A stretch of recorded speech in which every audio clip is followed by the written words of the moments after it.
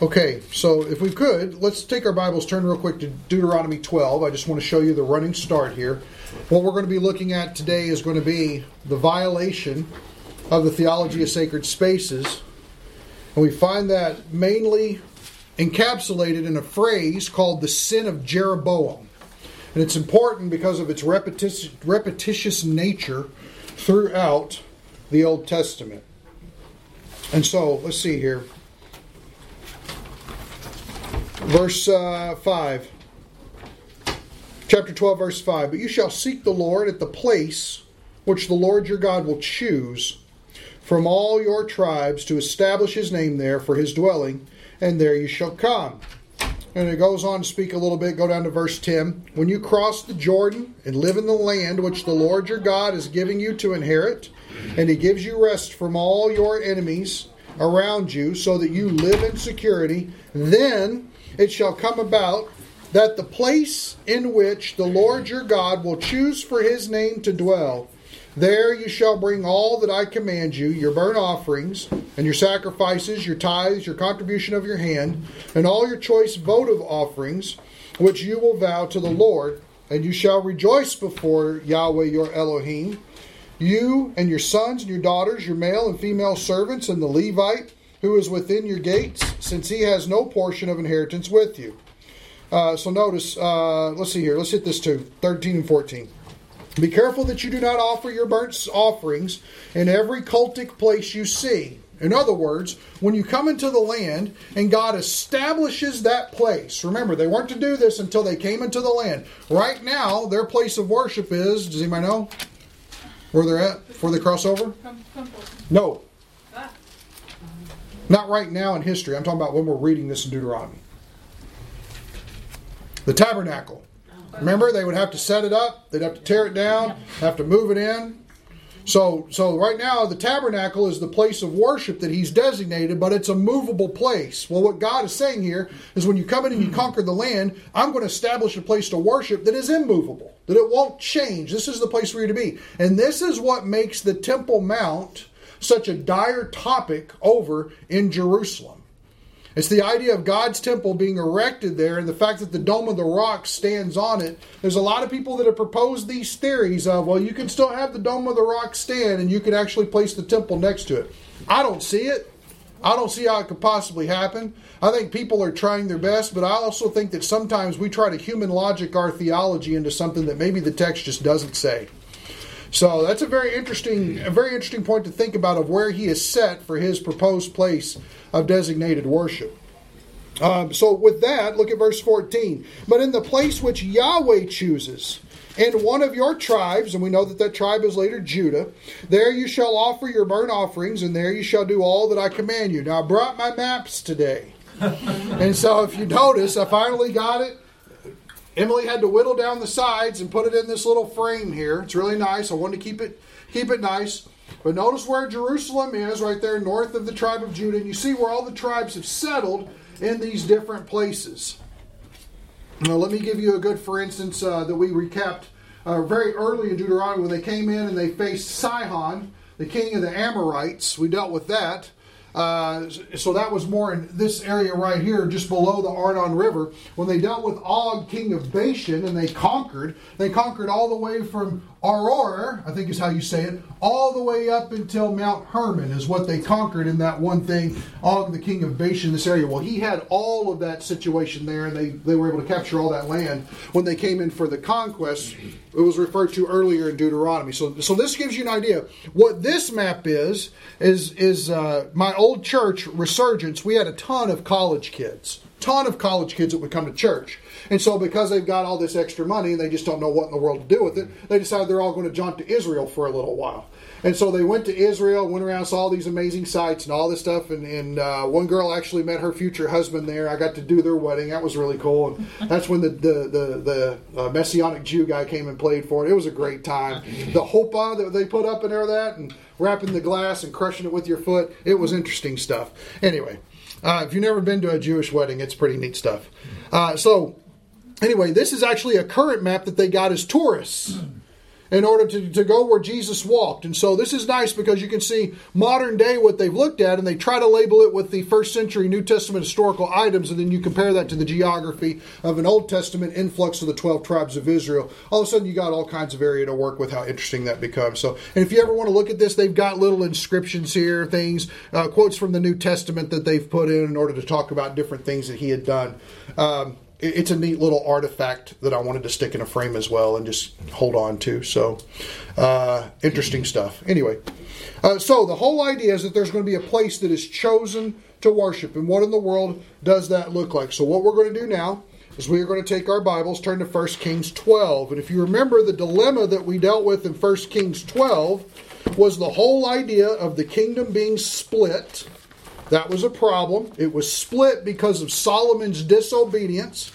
He had married a lot of ladies, and those ladies had talked him into building these altars to all of these false gods, of which they were told not to do. Now, something else interesting that we're going to see later, that I'm going to go ahead and spoil it for you now, because I'm terrible at keeping a secret. But what I want to spoil for you now is, whenever a king came on deck in Israel, before they had the opportunity to assume the throne, in Deuteronomy 17, it is part of the law that they sit down and they hand copy the first 5 books of the Old Testament with a Levitical priest standing over their shoulder checking their work to make sure that they are copying it accurately. Why is that? Because the king had already been given a rule of governance. That was the law of God. That didn't change. He was simply one that was dispensing and administering the affairs of the Lord as the ultimate high king through this human king, and still seeking to bless Israel in the same way. And one of the requirements is there, you shall have no other gods before me, correct? Wisest man in the world, out the window. So when he started building all these altars, and we saw in King Josiah's time that when there was a revival that happened with Judah, they tore down all those old altars and were able to start their worship fresh and have a revival of all the nation and all that stuff, which was excellent. But in doing that, we see how all that works together. Well, here's the inception of how all this comes down. Look at 1 Kings 12. Look at verse 25. Then Jeroboam built Shechem in the hill country of Ephraim and lived there. And he went out from there and built Penuel. Jeroboam said in his heart, now the kingdom will return to the house of David. And it's interesting. Notice how he labels the northern half of that. The kingdom will return to the house of David. Why? Because that was the designated place of worship, the temple. He's not talking about David's house, kingdom-wise. He's talking about the temple where God dwells, the Shekinah glory of God. Verse 24, if this people goes up to offer sacrifices in the house of the Lord at Jerusalem, then the heart of this people will return to their Lord, even to Rehoboam, king of Judah, and they will kill me and return to Rehoboam, king of Judah. So the king consulted and made 2 golden calves. Now, the worst advice you've ever gotten in your life, okay? Whoever you consulted, they need to be fired. And he said to them, is it too much for you to go up to Jerusalem? Behold, your gods, little g and plural. You know what that tells me? Demons are behind this. That's what it tells me. O Israel, that brought you up from the land of Egypt. Now, I don't want to expound any more on the foolishness of this. I think you all get what's going on here. Verse 29. He set one in Bethel, and the other he put in Dan. Now, let's think about it real quick here with our map. Here is, excuse me, Jerry, sorry. Here is Jerusalem. Everybody see that? Mm-hmm. Here's Bethel. Where's the dividing line between the 2 kingdoms? Right here. Mm-hmm. Everybody see that? So notice, don't even cross over and go the extra 30 miles or whatever it is to get to where the temple is. We're going to put one here at the southern boundary of our territory. We're going to put one here in the northern boundary of our territory. And regardless of where you are, you don't have to violate anything in order to get there. Just don't go back to God's house. This is the idea of a decision that is made off of logic and convenience and not obedience. This is a dangerous point. Does everybody see this now? Okay. Does everybody see the map okay? I know it's different. Maybe we should have it suspended up or something. Get some fishing wire or something. We could do that. Verse 30. Now watch this. Now this thing became a what? Sin. Oh man. If that's not marked in your Bible, mark it. That's what happened. This became a sin, for the people went to worship before the one as far as Dan. And in other words, the opposite direction of the house of the Lord. And it says here, and he made houses on high places and made priests from among all the people. Hold on, stop. What's the problem with that? It had to be a Levite. No, we're just going to take from all the people. Doesn't matter who you are, where you came from. Doesn't matter what God chose. In fact, let's throw the whole book of Leviticus out, because obviously that has no relevance here in this system. We're just going to choose you. If you smell nice, we're going to bring you in, right? Of course, they're worshiping the golden calf. So exactly. They're worshiping the golden calf, so you're already off. Why not get pseudo-priests in there in order to complete the deal? Exactly. Notice, one sin causes a trickle-down of many sins that leads to a greater destruction. It says here, he made houses in high places, made priests from among all the people who were not of the sons of Levi. Jeroboam instituted a feast in the 8th month on the 15th day of the month, like the feast which is in Judah. Now, what's the problem with that? Replacing the feast that the Lord had instituted with ones that he instituted himself. You know what that tells me? He thinks he's God. Now that he's ruling over this province, he's just going to take the role of God in a situation. We'll have a feast when I say we're going to have a feast. And that's the done deal. How about the next part it says here? It says, and he went up to the altar. Thus he did in Bethel, sacrificing to the calves which he had made. And he stationed in Bethel the priests of the high places which he had made. Then he went up to the altar, which he made in Bethel on the 15th day of the 8th month, even in the month which he had devised in his own heart. There's the problem, in his own heart. And he instituted a feast for the sons of Israel and went up to the altar to burn incense. Now, that's a rough way to go here. And this is what is known as the sin of Jeroboam. It's important for us to understand that. Here's what I'm going to do is I'm going to give you some points that we're going to look at real quickly about how this sin of Jeroboam manifested itself and how everybody who participated in this worship other than the sacred space that God had designated ended up with some destruction. So let me give you this. Let's turn to 1 Kings 14. We're going to look at verse 16. I got a whole lot of references here. This is not just an isolated sin. Where are we going? 1 Kings 14, just over a couple chapters. And let's look here. Let's look at verse 7, actually. Chapter 14, verse 7. Go, say to Jeroboam, thus says Yahweh Elohim of Israel, because I exalted you from among the people and made you leader over my people Israel, and tore the kingdom away from the house of David and gave it to you. Yet you have not been like my servant David. Notice, God's the one who divided the kingdom, but just because he divided the kingdom doesn't mean that it negated Jeroboam's responsibility in how he handled the kingdom given to him. You see what I'm saying? The reason for the division was not Jeroboam's failure, but the failure is his personal failure of upholding what God had said. What it tells me is that Jeroboam needed to know the first 5 books of the Old Testament, and he didn't. So it says here, yet you have not been like my servant David, and kept my commandments, and followed me with all his heart, to do what was right in my sight. And you've also done more evil than all who were before you, and have gone and made for yourself other gods, and molten images, to provoke me to anger, and have cast me behind your back. Now, that's one of the reasons on your little note sheets that I gave you. If you turn it over on the back, you will see that you have a segment there with especially the first 2 commandments of the law given in Deuteronomy 5. Somebody read those first 2 verses on the back of your notes. I am the Lord your God who brought you out of the land of Egypt, out of the house of slavery. You shall have no other gods before me. What's the next one?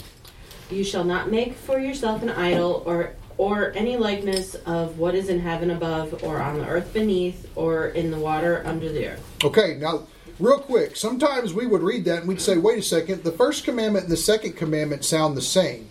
And we dealt with this when we were looking at that directly back in chapter 5. But pay attention to what it says. What's the first one say? Read it one more time. You shall have no other gods before me. Okay.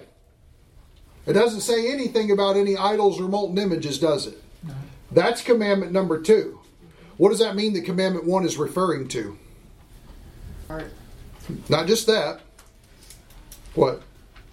Allegiances or unbelief? No, allegiances and unbelief, yeah, kind of. But what do we talk about? We talk no other gods. Is it little g, plural? Yeah. What is that? Demons. Notice, the very first commandment deals with staying away from demonic activity. It deals with the idea of not allowing another created, though supernatural, another created thing, supplant the role of the creator in our lives as the supreme object of worship. That's it. What are the second commandment molten images and idols? They're simply replicas of the problems of the first commandment. So it's important that we see that those are two separate things there. And what he's actually talking about, the first, is cultic worship or occultic worship. The idea of demonology. Stay away from that junk. Get rid of witchcraft. Oh, well, this is harmless. It's not. Stay away from it. Have nothing to do with it. So when we talk about that and we talk about him raising molten images, it's not just the fact that he had messed up the whole idea with commandment number 1. He's now also violated commandment number 2 as a manifestation of violating commandment number 1. Why would they pick a calf? Because history is doomed to repeat itself. I don't know. It almost seems absurd, doesn't it? Yeah. It's like, doesn't he not know? Has he never heard of Aaron and Aaron's issue Well, here? you're right, he didn't read the first 5 books. I didn't. But I refuse to believe that he was ignorant of that historical situation. I mean, that was the interesting thing is with the first 5 books there, they would have had it written down. But when you were growing up in those situations, oral tradition was a big deal in Jewish cultures. So this whole idea of them passing this on at this time, it almost seems unfounded that they would have not known about this. I mean, it's just insane to me. So yeah, I don't know. It is pretty captivating. I'm going, well, how could he be so dumb? You know. But let's also be very careful. Hindsight's 20/20. We often pick on Peter. I wonder what we would have been like if we were in Peter's shoes and hanging around Jesus. Probably that time. worse. I know that I would have been, especially if They Tom might would have have been known. one of the other apostles. They might have known it. They might just been rebelling. Yeah, Simple rebellion against God. I'm going to Yeah. do it anyways. yeah, Shake yeah. my fist at this guy. Well, that's what it- it seems to be like. That is, he is just almost mocking God. Says, "Hey, you set me up. I'm going to rule it my way." Exactly. And here's another thing is God would not hold Jeroboam responsible for responding well to the responsibility given into his hands if he was ignorant of that occasion. Does that make sense? If he didn't know that he should be ruling in the same attitude and manner as David did, chasing after God's heart, constantly wanting to reverence him in all things, God would have not held him responsible like he does in the situation. He wouldn't have said those types of things. God recognizes the ignorance of people, and he's compassionate upon it. So let's not think, well, he just should have kind of known through osmosis of the culture or something like that. There's no way that could have trickled down like that. He obviously knew something and was in complete rebellion. So he says, verse 10, therefore, behold, I am let's finish 9 because it's interesting. Molten images to provoke me to anger and have cast me behind your back. That's interesting. That shows responsibility and neglect. Everybody see that? Mm-hmm. I'm not going to have anything to do with it. Verse 10, therefore, behold, I am bringing calamity on the house of Jeroboam, and will cut off from Jeroboam every male person, both bond and free in Israel. And I will make a clean sweep of the house of Jeroboam, as one sweeps away dung until it's all gone. Anyone belonging to Jeroboam who dies in the city, the dogs will eat. And he who dies in the field, the birds of the heavens will eat, for Yahweh has spoken it. Sounds like God takes this pretty seriously. You see what I'm saying? Yes, we love good, cushy, hallmark, fluffy God. We love him. But he's also a God of justice. He's also a God with righteous standards. And he's not to be trifled with. He says here, verse 12, now you, arise, go to your house. When your feet enter the city, the child will die. All Israel, and you'd have to read the rest of the context to see all that. Don't worry about it right now. All Israel shall mourn for him and bury him, for he alone of Jeroboam's family will come to the grave, because in him something good was found towards Yahweh Elohim of Israel in the house of Jeroboam. Moreover, Yahweh will raise up for himself a king over Israel who will cut off the house of Jeroboam this day and from now on. For Yahweh will strike Israel as a reed is shaken in the water, and he will uproot Israel from the good land which he gave to their fathers, and will scatter them beyond the Euphrates River, because they have made their Asherim. Remember those were those cultic worship poles that they had, provoking Yahweh to anger. He will give up Israel on account, and remember, Israel's not talking about the totality, it's talking about the northern kingdom, okay? He will give up Israel on account of the sins of Jeroboam. There's the first mention of that phrase in Scripture, and it's important to see because we're going to see it repeatedly. On account of the sins of Jeroboam, which he committed, and with which he made Israel to sin. Notice, a leader speaks for a nation. And when he sets up false gods and he's worshiping in that direction and he is setting up an entire regime of people that are going to follow in a false direction, you have essentially doomed the people who are under you. It's a good lesson to learn. How about chapter 15, verse 30? One chapter over.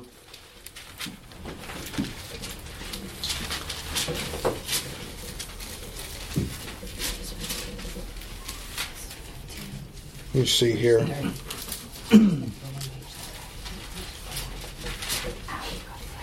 And again, we're going to start in verse 25 to get some context going on here. So 1 Kings 15, verse 25. Now Nadab, the son of Jeroboam, became king over Israel in the second year of Asa, king of Judah. Notice they're paralleling the kings and the kingdoms against one another to find out where you are time-wise.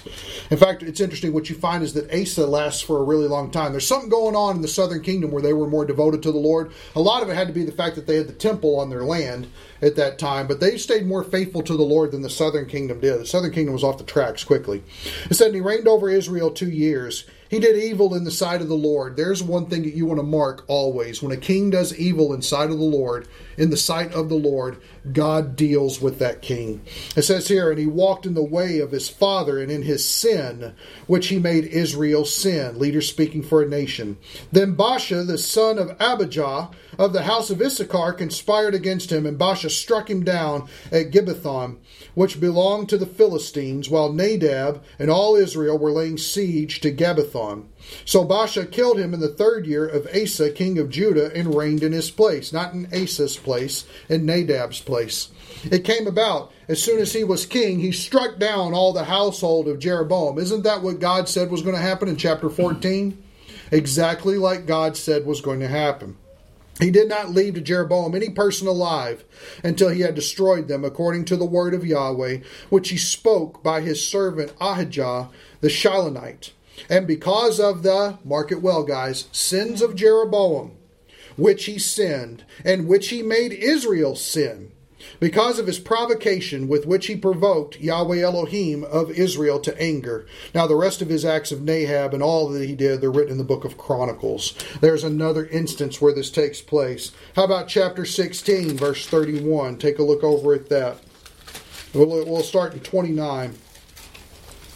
It says, now Ahab, the son of Omri, became king over Israel, the northern kingdom, in the 38th year of Asa, king of Judah. Man, Asa must have been doing something right. Right? We saw him in 2 years. We saw him in 3 years. Now we see him in 38 years of rule. This is some good stuff. It says here, Asa, king of Judah, and Ahab, the son of Omri, reigned over Israel and Samaria 22 years. Ahab, the son of Omri, did evil in the sight of Yahweh more than all who were before him. It came about, as though it had been a trivial thing for him to walk in the sins of Jeroboam, the son of Nebat, that he married Jezebel. We know that name, don't we? Yeah.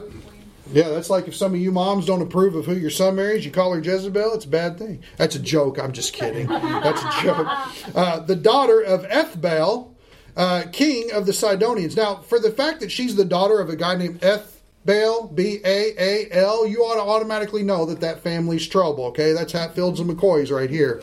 Of the Sidonians, and went to serve Baal and worship him. So he erected an altar for Baal in the house of Baal, which he built in Samaria. So notice, it's just a downfall. It's just a pit after that. Now to go over to 2 Kings.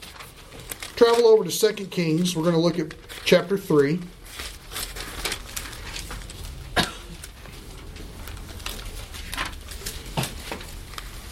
Second Kings 3. Let's look at verse, let's see here. We're going to start here. Let's just start in verse 1. Now Jehoram, the king of Ahab, became king over Israel at Samaria in the 18th year of Jehoshaphat, king of Judah, and reigned 12 years. He did evil in the sight of Yahweh, though not like his father and his mother, for he put away the sacred pillar of Baal which his father had made. Oh, that's interesting. I wonder what little bout of conviction got a hold of him. Nevertheless, verse 3, watch this, nevertheless, he clung to the sins of Jeroboam, the son of Nebat, which he made Israel sin. He did not depart from them. Notice, generational ongoing sin violating the theology of sacred space. How about chapter 10? Turn over to chapter 10, verse 29. I hope this isn't boring for you guys, but what I want to show you guys is a continuity in the Word of God that's going on here. 2 Kings 10. The situation of Jehu. Man, the story of Jehu is an excellent story to read. If you want a really good account going on of somebody finally rising up and standing for righteousness, Jehu was a good one. Let's see here. Man, there's a lot of good stuff here. Verse 24. 2 Kings 10, verse 24. Then they went in to offer sacrifices and burnt offerings. Now Jehu had stationed for himself 80 men outside, and he said, the one who permits any of the men whom I bring into your hands to escape shall give up his life in exchange. Then it came about, he was reforming the house with violence. It was interesting. Then it came about, as soon as he had finished offering the burnt offering, that Jehu said to the guard and to the royal officers, go in, kill them, let none come out. And they killed them with the edge of the sword, and the guard and the royal officers threw them out, and he went into the inner room of the house of Baal. And they brought out the sacred pillars from the house of Baal and burned them. And they also broke down the sacred pillar of Baal and broke down the house of Baal and made it a latrine to this day.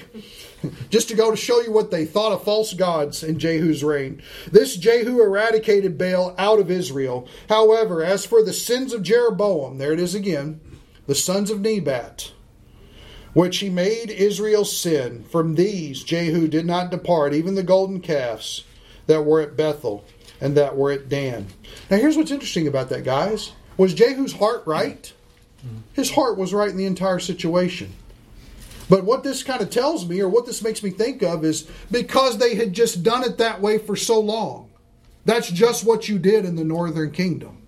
And so he followed in that same trickling line of this is just what we do, probably not knowing as readily, of course, as Jeroboam did, that he was causing all of Israel to sin by continuing in this sinful pattern.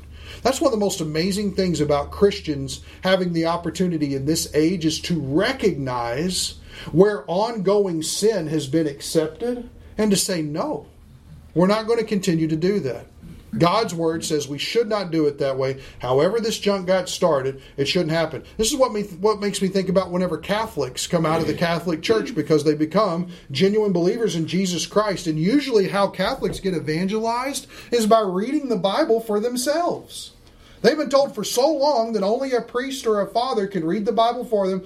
Don't worry about it, what it says. They'll make sure and tell you what you need to do and where you need to go and how you need to bow and how many Hail Marys you need to do, what to show up for, and make sure you're praying that rosary and coming to confession, get married in the church, all this stuff, putting people under a pseudo-law. And what you find is a lot of times when Catholics get a hold of the Scriptures and they just start reading for themselves, they realize, okay, wait a second, what I'm doing and what I'm reading are not together, and yet that church is telling me they're together. They're not together. They're not at all. So, interesting point to think about. If you've ever come out of Catholicism, you know people that have dealt with Catholicism. It's a very interesting thing to find a faithful Catholic who also totally believes that the Bible is inerrant. If you've got that, you've got the most ultimate of contradictions that you've ever found. Yes, a complete denial of sola scriptura. And the reason is because the Catholic Church teaches that where Scripture and the church are in contradiction, the church wins. It's very interesting. So there's a lot of mess-ups there, a lot of violation of the Word of God. But that would be a definite example of a perpetuation of a sin that when the Word of God comes to light, it's broken away from. So if you got some Catholic friends, just encourage them to read the Word. We're so worried about mustering up all this courage to share the gospel. Just say, hey, let's read the Bible together. Let's see what that says. You don't even have to teach them nothing. Just read together and see what happens. What do you think about that? You're saved by grace alone, through faith alone, in Christ alone. What do you think about that? Good stories. Anyway, moving on. Notice what happens, verse 30. The Lord said to Jehu, because you've done well in executing what is right in my eyes, and have done to the house of Ahab according to all that was in my heart, your sons of the 4th generation shall sit on the throne of Israel. But Jehu was not careful. Notice that. Doing the right things? Yeah. Carefully tending to it? No.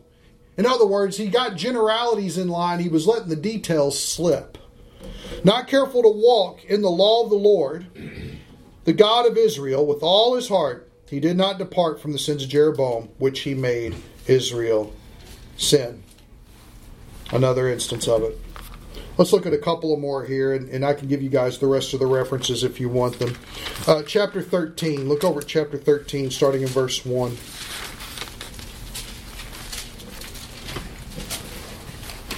In the 23rd year of Joash, the son of Ahaziah, king of Judah, Jehoahaz, the son of Jehu, became king over Israel at Samaria. So we're still talking about the northern kingdom, and he reigned 17 years. And he did evil in the sight of the Lord, and he followed the sins of Jeroboam, the son of Nebat, notice there it is again, with which he made Israel sin, and he did not turn from them. So the anger of Yahweh was kindled against Israel, and he gave them continually into the hand of Hazael, king of Aram, and into the hand of Ben-Hadad, the son of Hazael.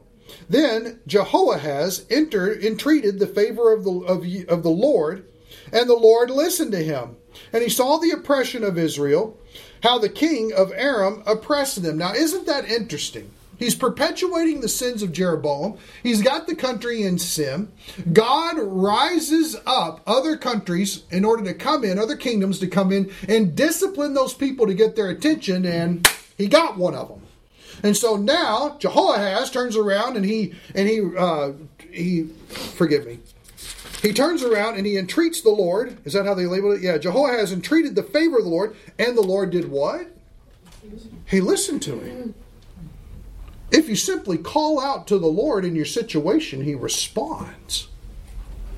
Notice that. That one act of turning to the Lord automatically overcame this huge boundary of unfaithfulness that had been perpetuated, and now he's got God's ear. Verse 5, Yahweh gave Israel a deliverer, so that they escaped from under the hand of the Arameans, and the sons of Israel lived in their tents as formerly. Nevertheless, now was that an act of God's grace? Yeah. It was. Watch this. Nevertheless, they did not turn away from the sins of the house of Jeroboam, with which they made Israel sin, but walked in them. And the Asherah, remember, those are the cultic poles, also remained standing in Samaria. For he left to Jehoahaz of the army not more than 50 horsemen, and 10 chariots, and 10,000 footmen, for the king of Aram had destroyed them, and made them like the dust at threshing. Now the rest of the acts of Jehoahaz, and all that he did, and his might, are they not written in the book of the Chronicles of the kings of Israel? And Jehoahaz slept with his fathers, and they buried him in Samaria, and Joash his son became king in his place. In the 37th year of Joash, king of Judah, Jehoash, the son of Jehoahaz, did I say that right earlier? You get your Joash and your Jehoash all messed up, okay? So, notice it says, the son of Jehoahaz became king over Israel in Samaria and reigned 16 years. He did evil in the sight of Yahweh. He did not turn away from all the sins of Jeroboam, the son of Nebat, with which he made Israel sin, but he walked in them. Joash and Jehoash are the same person. They are not. They cannot be. One is over Samaria, the other one's over Judah. They're still dealing with the division of northern and southern kingdom. We'll have to research it and see. Last one. Let's look at this last one here. Let's see here. 13:11, 14:24.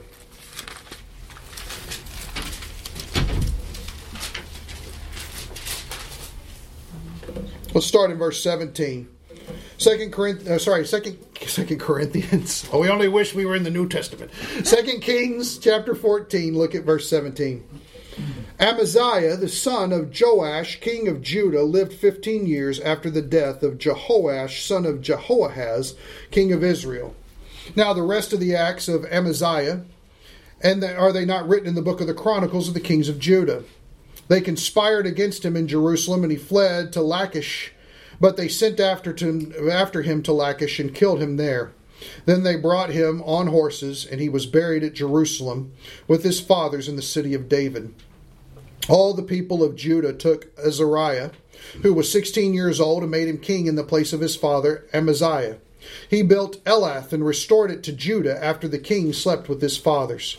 In the 15th year of Amaziah, the son of Joash, king of Judah, Jeroboam, the son of Joash, king of Israel, became king in Samaria. Now notice, this is another Jeroboam, and he reigned 41 years. And he did evil in the sight of Yahweh. He did not depart from all that the sins of Jeroboam, the son of Nebat, which he had made Israel sin.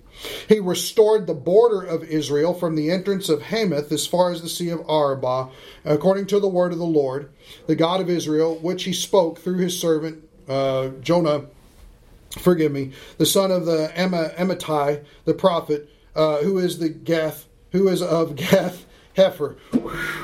Okay, so what do you get this idea? Why does it bring that up at the end? Because notice, it wasn't that these kings were ignorant of good things that needed to be done. He actually restored a border that the Lord commanded him to do. But yet they couldn't get away from the sin. They couldn't recognize this continual sin. Look over at 15:8. We'll finish here with this passage. In the 38th year of Azariah, king of Judah, Zechariah, the son of Jeroboam, became king over Israel in Samaria for 6 months. He did evil in the sight of Yahweh, as his fathers had done, and he did not depart from the sins of Jeroboam, the sons of Nebat, which he had made Israel sin. Over and over and over and over and over again. In fact, if I recall correctly, 15:9, it's brought up again in 15:18. It's brought up again in 15:24. It's brought up again in 15:28. It's brought up a final time in 17:22.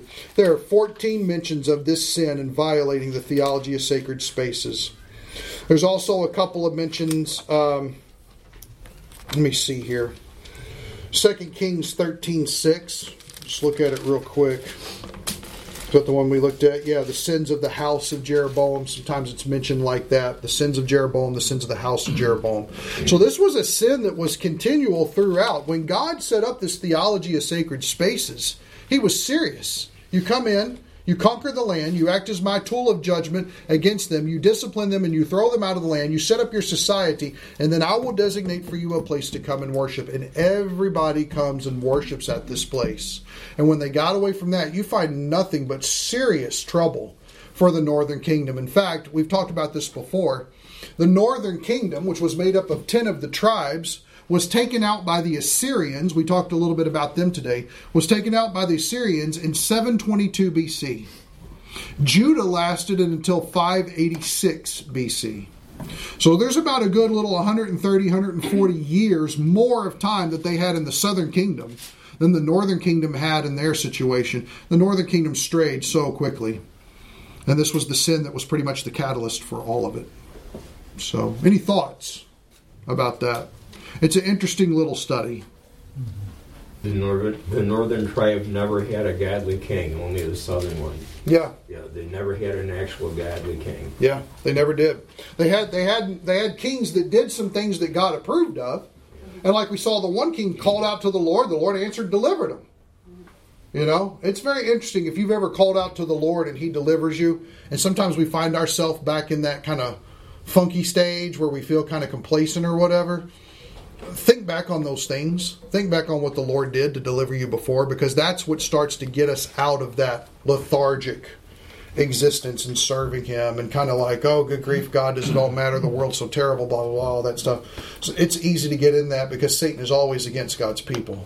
He wants us in that malaise constantly. So My study last week with Mike was on Ahab, and Ahab, who God had mercy on Ahab, who was terrible. But he showed mercy on Ahab because Ahab basically sackcloth and ashes and repented there. So, I mean, he actually showed Ahab mercy.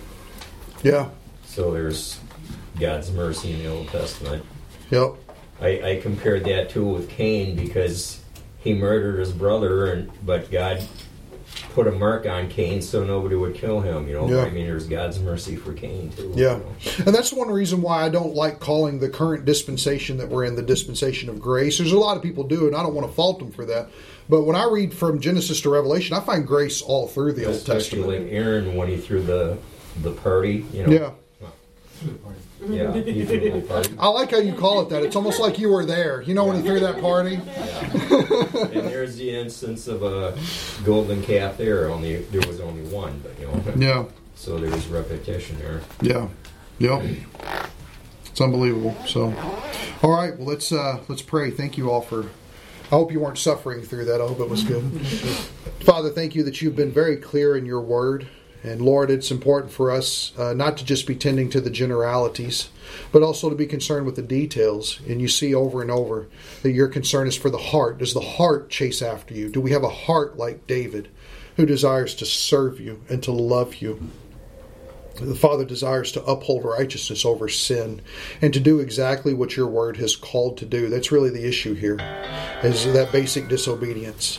Thank you, Father, for being merciful to us and showing us your mercy all throughout the Old Testament. Please bless our weeks and help us to reflect upon these things. We pray it in Jesus' name. Amen. Thank you, everyone.